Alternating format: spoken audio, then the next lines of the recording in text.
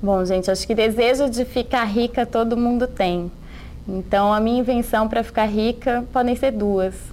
Ou criar alguma coisa que faça uma mulher ficar muito magra da noite para o dia, sem dor e sem sofrimento, que nem cirurgia plástica, que eu tenho certeza que eu ficaria muito rica. Como, talvez, quem sabe, arranjar um marido muito rico, casar e viver feliz para sempre. Essa é a minha opinião.